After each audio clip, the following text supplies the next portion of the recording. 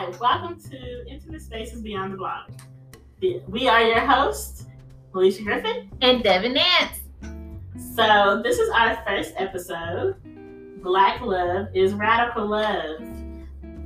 So let's start it off with a question. So Devin, what does sexual liberation mean to you?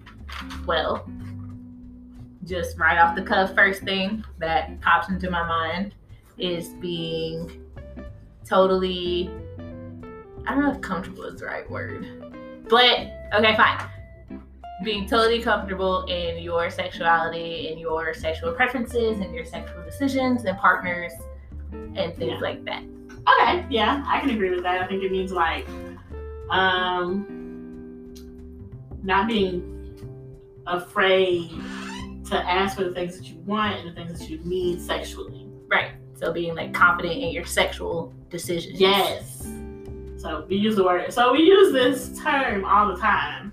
And I didn't actually know the real definition. So I went to Google and looked it up. And this is something like a real definition. So sexual liberation is derived from a social movement in the 1960s that challenged the norms of behavior related to sexuality and sexual relationships throughout the United States. So the movement was created to remove the guilt or judgment that comes with freely meeting sexual needs. So that's kind of what we basically said. Yeah, I mean, yeah. So free from judgment, saying what you need sexually, realizing that sex is just a natural part of the human experience. Which is hilarious because there's a huge, even to this day, there's like a stigma with sex. Yes. Which is, going off on a little tangent. But it always surprises me how we live in such a sex negative culture, and yet at the same time we live in such a sexually saturated culture. Mm-hmm. Like sex is everywhere. It's literally in everything. It's used in marketing, it's used in entertainment, it's used like books, everything. And yet at the same time we have all this negative thoughts and feelings and behaviors, and we're programmed to think so negatively about sex. I mean, you watch a TV show, you always hear about somebody powerful is having a sexual scandal with somebody. Yes. And they're trying to cover it up. And it's always just this huge thing. And then let's not to jump into the religious bubble, but to jump in it real quick, then jump back out. Because I'm not trying to get into a religious argument with anybody. But, sex as a Christian and all the parameters around it. Or even not even just Christianity, think about Islam. Judaism, there are so many rules and regulations around sex and sexuality, and what it means, what it doesn't mean, who can do it, how they can do it, when they can do it. I mean, as well. So, why is it important? Why is sexual liberation important? Well, I mean, sorry, were you gonna jump into the answer? I mean, to me, it's just you always think about, and just being adults trying to forge our own paths and journeys, it's important because everybody's different. People do things that make them happy. People's preferences are different. Mm-hmm. If you're raised in an environment where it's kind of a stigma, well, if you're raised in an environment where sex is a stigma, it's just one of those things that people... My mother is calling me. Tell her we're talking about sex. Yay. I feel like you can cut this out. Hold up. Yes, ma'am. I didn't mean to. Alright. Totally irrelevant. Thought she was dying. Okay. Back to the sex. Yay! So,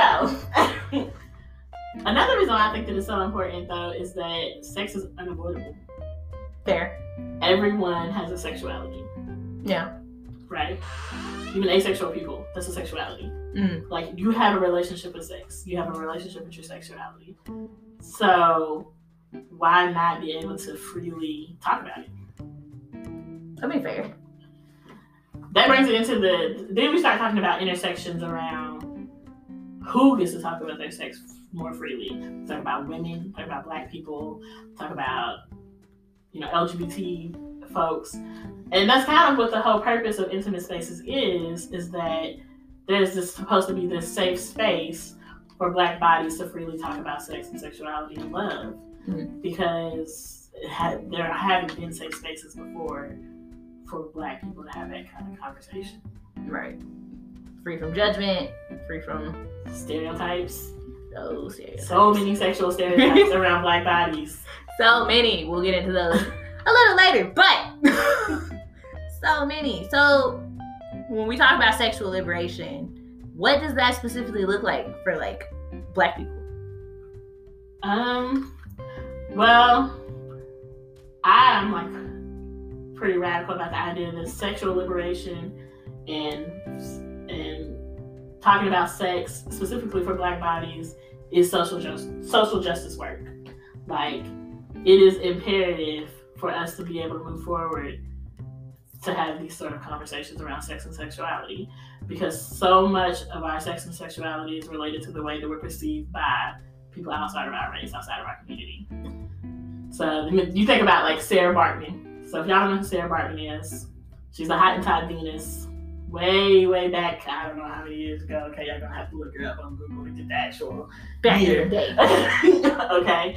But she was basically treated like a circus freak because she had large breasts and large buttocks, things that are very common in our community as for Black female bodies.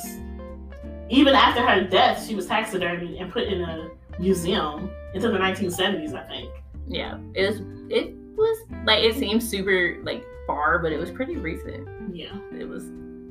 Yeah. Or how many Black men have been lynched because their sexuality is perceived, their sexuality is feared, right? Right. So there's no possible way that you should come in and taint our white women. No possible way.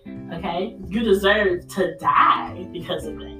I mean, there's the whole like categorization of like Black slave men referred to as the mandingos and stuff like that. Like, just, yeah. It's been. In the way, I mean, we think about Black people have constantly been seen as promiscuous, right? And so during the 60s and 70s, a lot of Black women were sterilized without permission. Like, they didn't give consent to that. No. But because you were seen as a promiscuous person and you came in and gave birth to a child, they decided because you are promiscuous and you probably can't take care of these children, and we start getting into welfare and the welfare queen and all these stereotypes, you no longer should be able to have children, whether you wanted to or not. So that decision was made for you, and then wham bam, sterilization. Yeah. And then we see modern depictions of that today. No. Oh, the modern depictions. Right. I mean, flip open a magazine. You see, I mean, very basis of marketing, sex sells. It's everywhere. And getting deeper into that, just sexuality when it comes to Black bodies and things like that, everyone's favorite, or not favorite, well, my personally not favorite, family, the Kardashians, made bank off Black body stereotypes. Yes. The same stereotypes, the same body parts that Black women are vilified for on a daily basis. Very. So. Plasticky looking asses. Is Kim's butt real though? No. Her butt's not real. It's oddly put on her thighs.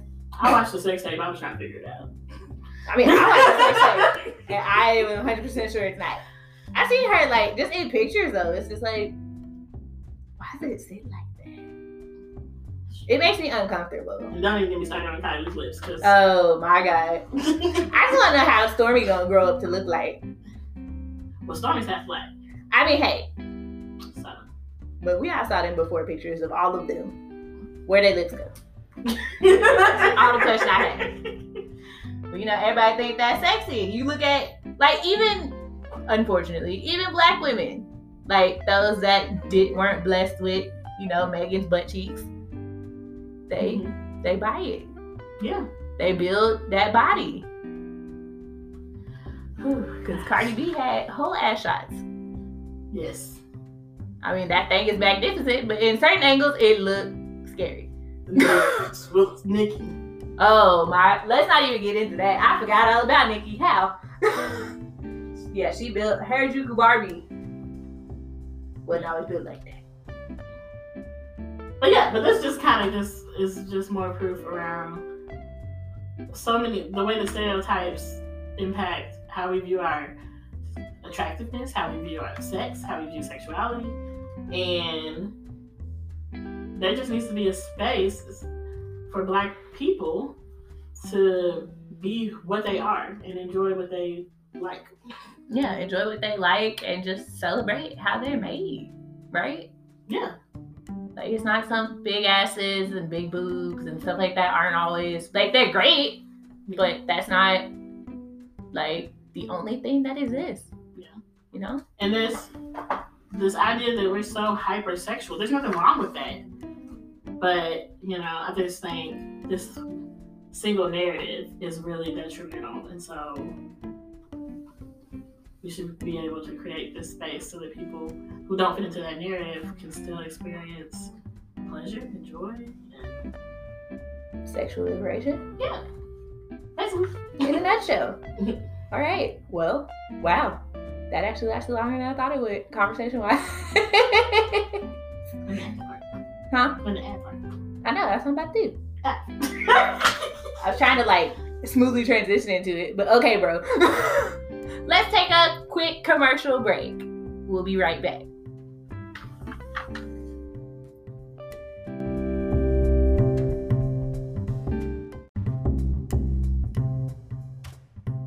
And we're back. That sounded real newscastery. I apologize. So, okay. After figuring out what sexual liberation means, why it's so important to Black people, why this space was created, I guess the next kind of important thing to talk about is like, what does it look like, and how do you do that? How do you actively engage in sexual liberation every day? I feel like that's a good question. You want to start? I want to start. Okay. But it's kind of like basically what the definition says. Like, you ask for what you want. You ask for what you need sexually. Okay, so let's make this a little more. So let's put this into the scope of our own relationships. Okay. Like our own sexual relationships when it comes to our partners and things like that. Like, how do you express your needs and wants?